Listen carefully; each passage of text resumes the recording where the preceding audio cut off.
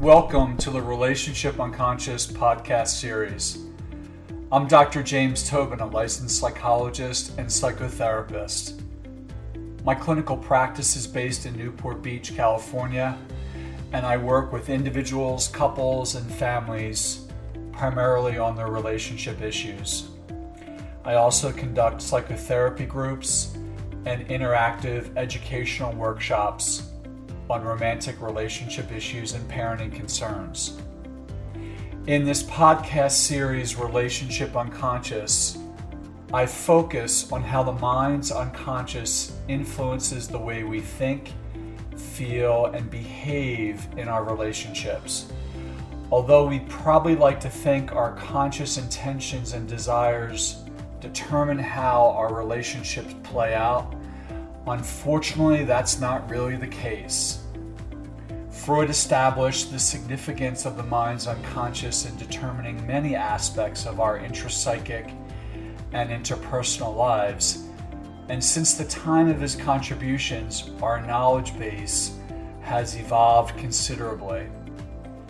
Drawing from all I've learned from my patients in 17 years of clinical practice, it's my hope that this podcast series will capture just how the unconscious impacts our relationships, and perhaps even more importantly, will help listeners navigate the mind's tendencies, especially those tendencies that hinder the attainment of healthy, fulfilling relationships. If you'd like to learn more about my psychotherapy practice, group and workshop offerings, and other services I provide, please visit my website at www.jamestobinphd.com. That's www.jamestobinphd.com, or email me at jt@jamestobinphd.com. The neurobiology of fate. There is an emerging body of scientific research indicating that the human brain is impacted by social experience in ways we did not realize previously. In the last several decades, we learned that the brain is malleable, a discovery that continues to influence how the brain responds to trauma and other types of insult. But beyond this, it now appears that social relations, all aspects of interpersonal experience, become imprinted on the brain, impact neurologic and physiological functioning, and ultimately linger as a kind of neurologic aura which sends signals to others in the social world. Essentially, experience changes the wiring of the brain and the nervous system, and this rewiring is unconsciously and inadvertently communicated. Somewhat eerily, what happens to a person relationally is not concealed within memory, but revealed from one mind to another. This understanding of the brain's encoding of social experience suggests that the long-held assumption of a mind-body connection captures only 2/3 of reality. Social experience needs to be added as a third component to the mind-body framework to emphasize the significance of social relations as an ongoing factor simultaneously impacting the mind and the body. Several implications of these scientific advancements are worth noting. First, what happens to us stays with us, not just in memory, but in our nervous system, our physiology, our brain, and our brain chemistry. Second, experience may be incorporated emotionally and physiologically in very different ways. For example, A child who grows up in a chaotic and unstable family may not recall the events of childhood without any notable distress or regret, but may suffer from chronic hypertension that is related to an overactive flight, fight, arousal set point arrived at in the nervous system during early childhood and persisting since that time.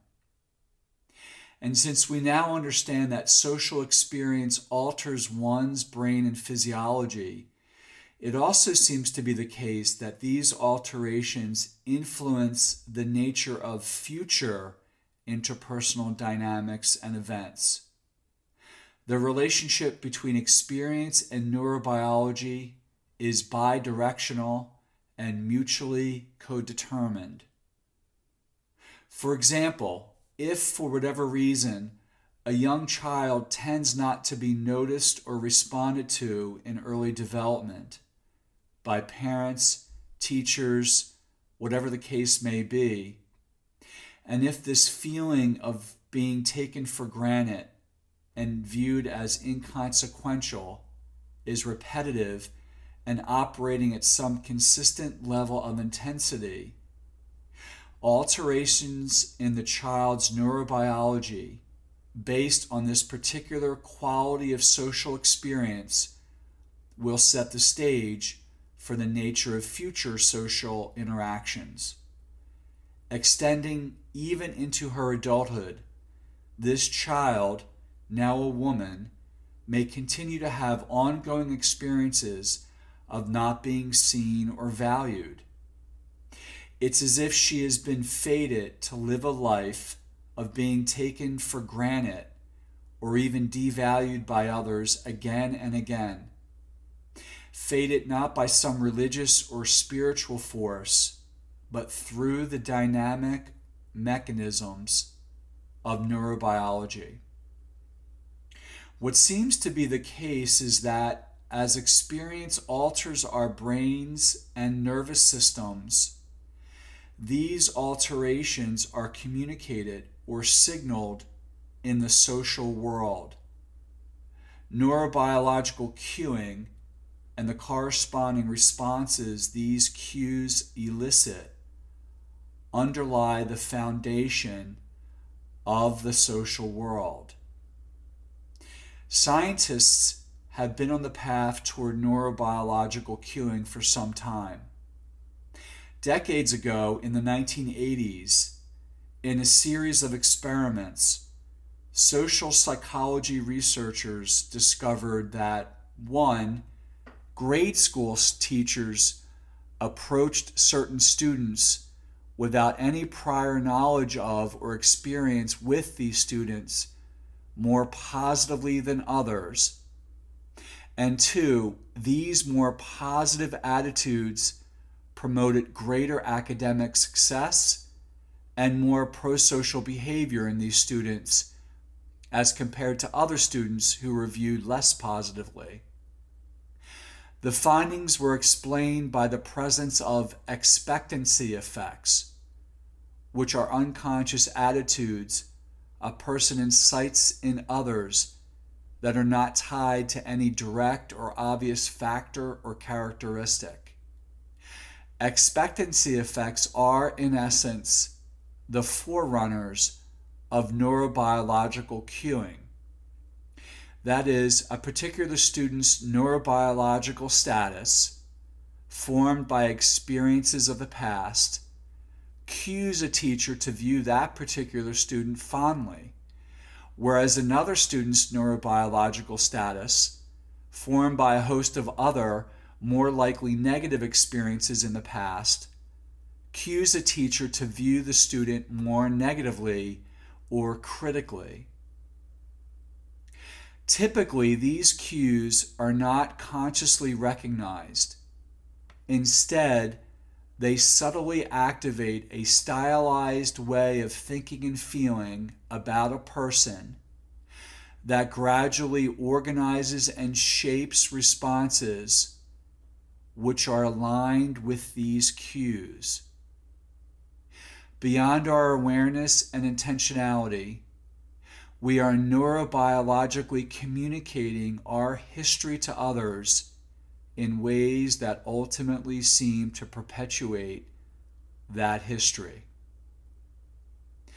This neurobiology of fate refines and updates Freud's notion of the repetition compulsion, in which he argued that we are unconsciously motivated to repeat negative or traumatic experiences until we master them.